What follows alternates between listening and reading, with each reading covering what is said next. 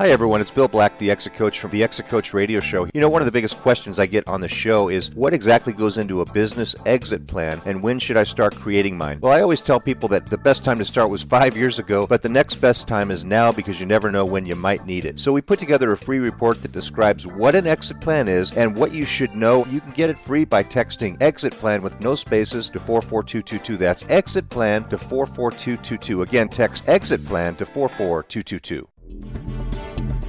Welcome to the Exit Coach Radio Show, the show for baby boomer business owners who are looking for cutting-edge information as they plan their 3 to 10-year business succession and exit. Every week, we interview top professional advisors for their best tips, strategies, and precautions so you can be well planned. And now, here's your host, the Exit Coach, Bill Black. Hey, everyone. Thanks so much for joining me today. One of the biggest things I hear about when I talk to other advisors, when I talk to business owners, and I ask them, how's the business development coming? What's going on there? They kind of look around, look at the floor, and say, I've been so busy that I forgot to develop new business, and I'm afraid that my pipeline's going to run out, and I'm going to be scrambling. I'm going to be looking for new business again.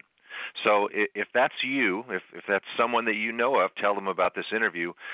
Listen up, grab a pen. We're going to be talking with Ahmed Munawar. He's the creator of the 90-Day Pipeline, a coaching program that helps business-to-business consultants and service providers fill their pipeline with 5- and 6-figure deals without begging for referrals, wasting time networking, or spending a dime on advertising. So, Ahmed, welcome. Thanks so much for joining me today. Good to have you. Excited to be here, Bill.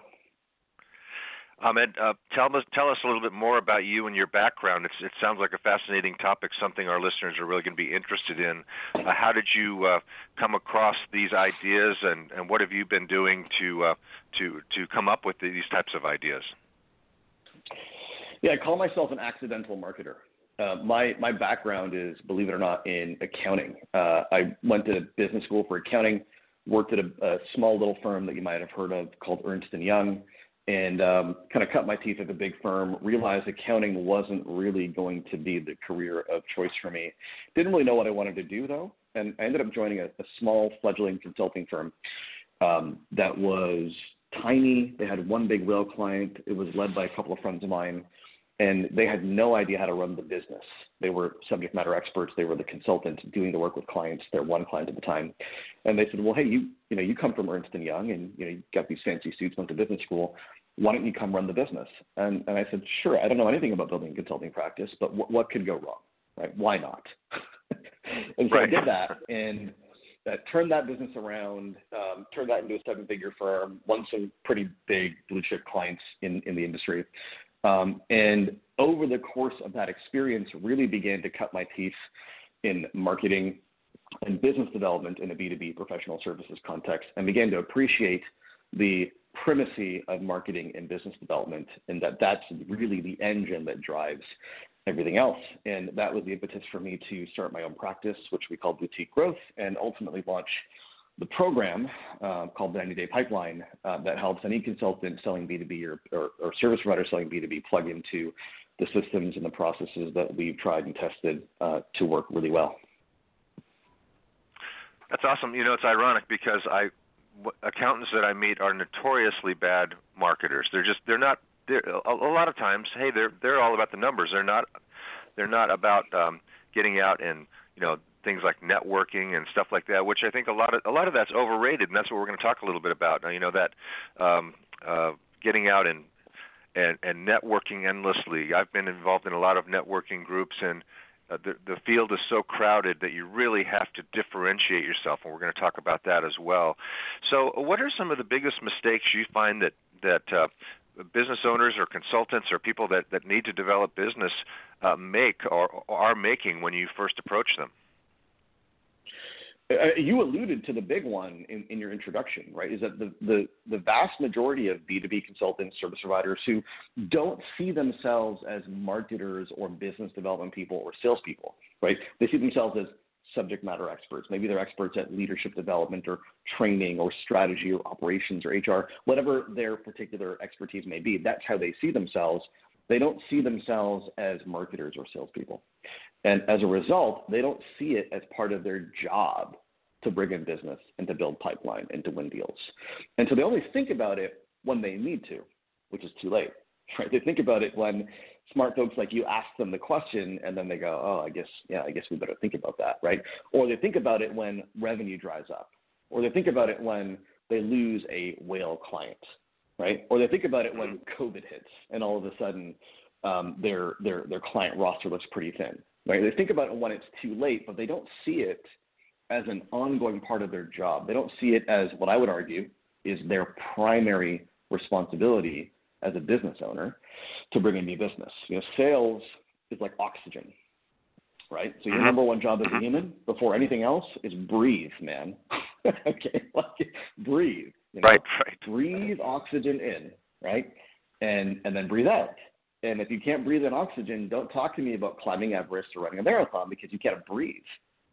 And that's what sales is for a business, is if you're not breathing, if you're not bringing in sales, you don't have oxygen to survive. And that's the big mistake that I find that people make is, especially if they don't self-identify as marketers or salespeople, they don't see it as part of their job to bring in new business. And that's a big mistake. Very good point. Now, I met a consultant, a crusty old guy a long time ago and he said he drew a line down the center of paper, and he said there's only two parts to a business, getting orders and filling orders, right?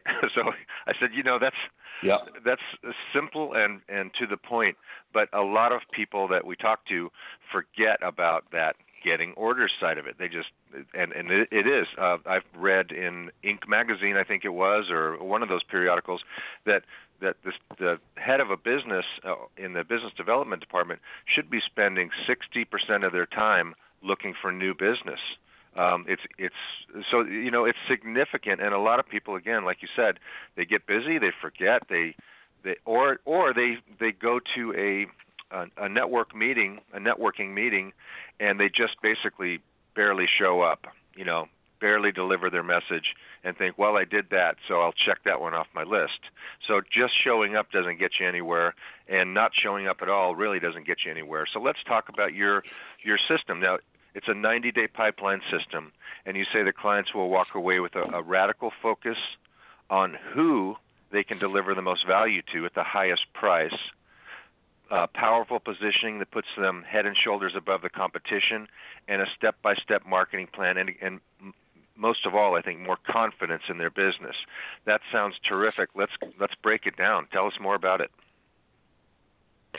Well, it's really simple. Let's use your networking example. Right. The problem with going to random networking events, and this is when you could, right? It's not even an option for most anymore. But when you could, the problem with that kind of indiscriminate networking is you walk into a room and, how many clients are there in that room that are even a good fit for you? How many of them have the business problem that you solve, right? How many of them are at a time where they're willing to take action on that business problem?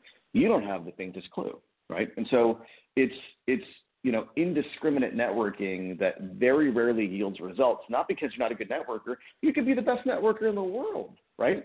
But if the numbers don't add up, there aren't enough people in that room that have the problem that you solve and are a good fit to work with you, you're not going to win many deals. And so our focus with our clients is to go from a place of kind of passive networking and referrals and word of mouth, and maybe somebody finds out what you do, and maybe they're a good fit, maybe the timing is right, maybe, I wouldn't build my business on maybe, to a place of deliberation, right, where you make choices, right? And this is the big thing that we focus on is control. We want you, if you're a client of ours, we want you to be in control of your business, in control of your fate, your destiny, in control of your outcomes, not passively letting things happen to you. So control means, number one, choosing who you can do your best work for at the highest price, right? Experts have varying yields on their expertise, and that yield varies by client, right? There are some clients who will charge more, who will value your work more, right? Who are going to get outsized returns from your work, and there are some clients who will value it less, will pay less, and get less returns. All things considered, choose the clients who are going to pay more, and value it more and earn a higher return, right? So number one, choosing who you want to work with based on where you will get the highest yield and return on your expertise. And then number two, making it really clear to them why you're the best choice in the marketplace. And this is the piece that people really fall down on is you'd be shocked. Well, you probably wouldn't be shocked at how many business owners we talk to where we ask them a very simple question. Why should your clients choose you? Or even better, why do your clients choose you? And nobody knows. Nobody knows, yeah. Nobody has a good answer, right? And, no wonder you're not winning any deals because you can't even articulate to me in a few simple words why you're the best choice in the marketplace. Not for everybody because, being the best choice in the marketplace for everybody is a tall task. That's hard to do. You got to have big budgets and a big brand. But you can be the best choice in the marketplace for the specific type of customer that you want to serve. Okay, good point. And that's the second piece that we help with is getting really clear on why you're the best choice for that particular customer.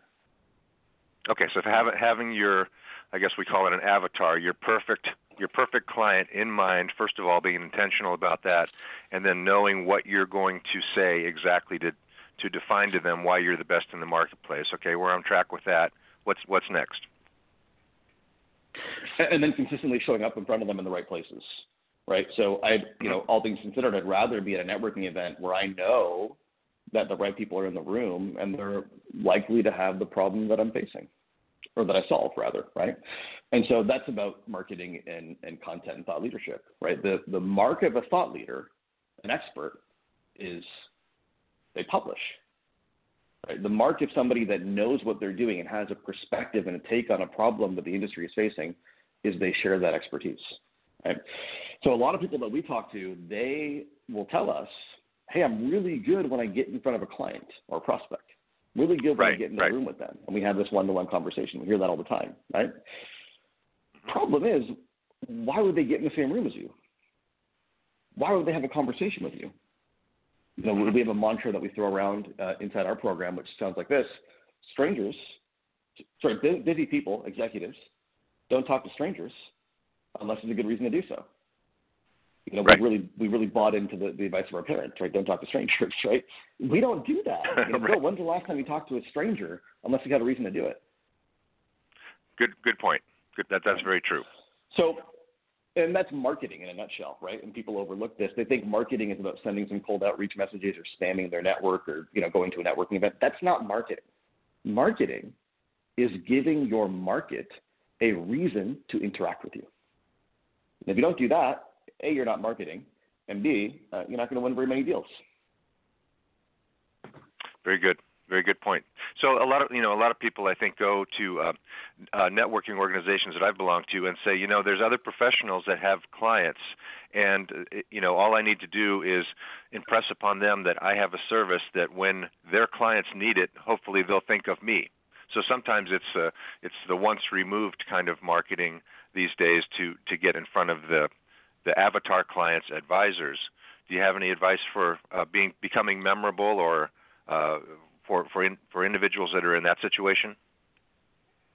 It's the same exercise, right? So that's a great strategy. Makes a lot of sense, right? If the clients that you want to serve, if they already have relationships with other consultants, experts, advisors, practitioners, and they already have a level of trust with them, why not borrow some of that trust and credibility? Absolutely. Great strategy.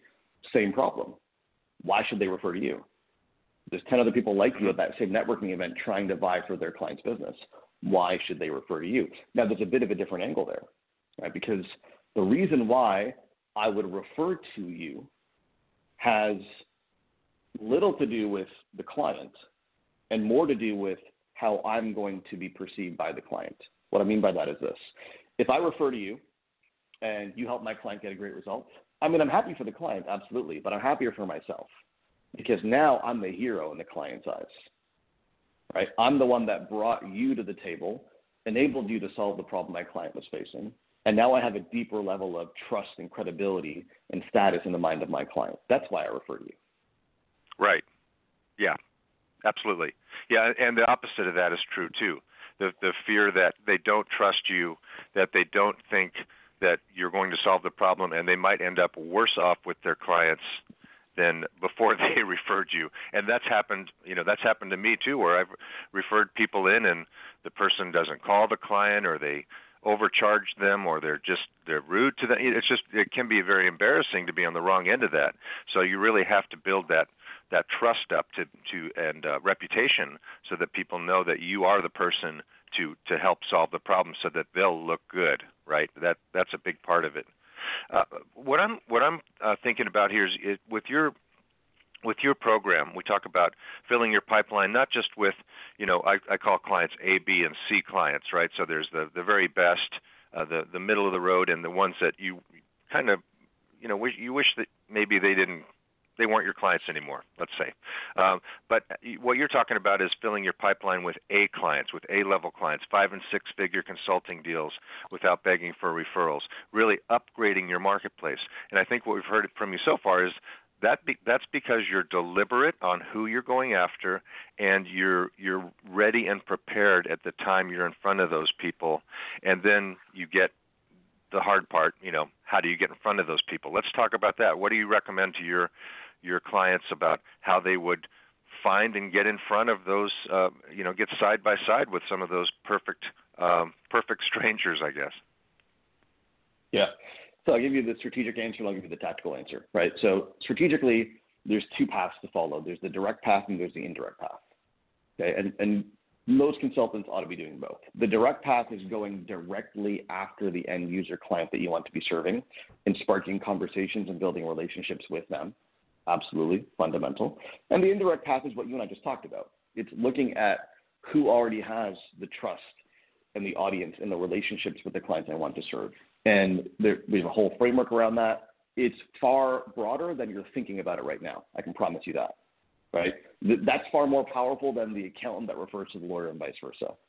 If you think about all the different providers, experts, consultants, companies, organizations that your client is working with, it's a long list. And there's a lot of people on that list who you can form win-win relationships with, for whom your service is complementary and value-adding to theirs. That's a big opportunity. So strategically, there's two paths, the direct and indirect path.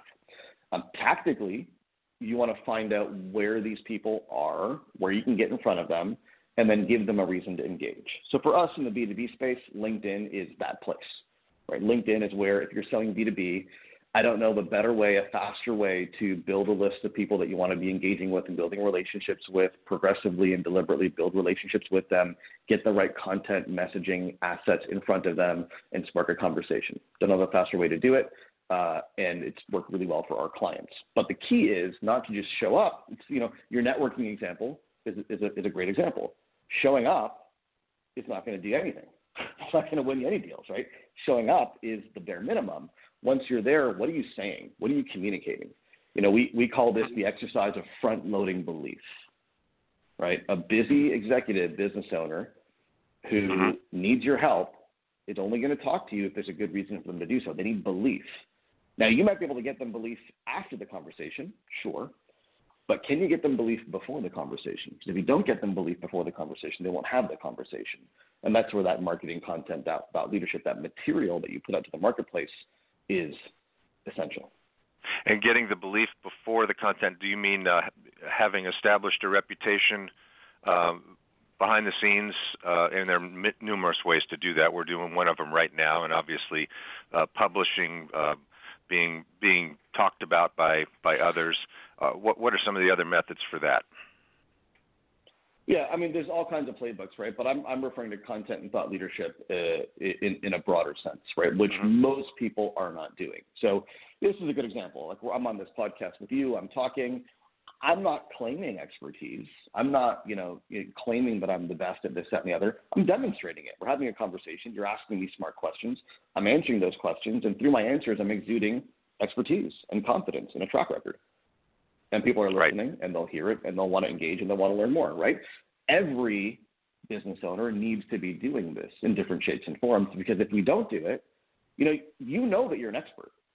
The marketplace doesn't know you're an expert, and they don't know you squat, right? You've got to prove to them your expertise. And if you're not engaging in some kind of exercise where that expertise is being proven and demonstrated, then why would they buy?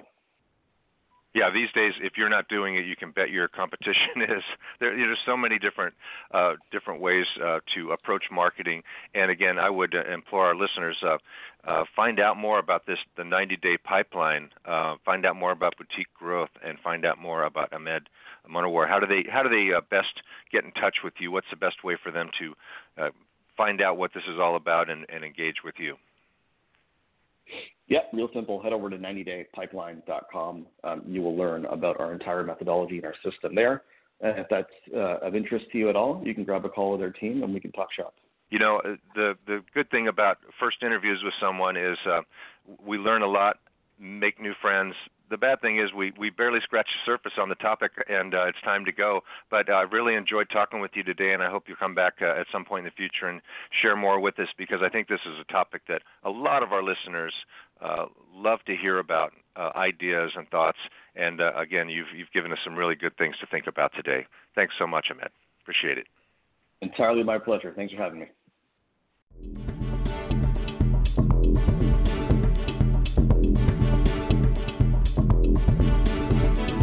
Thank you for listening to Exit Coach Radio.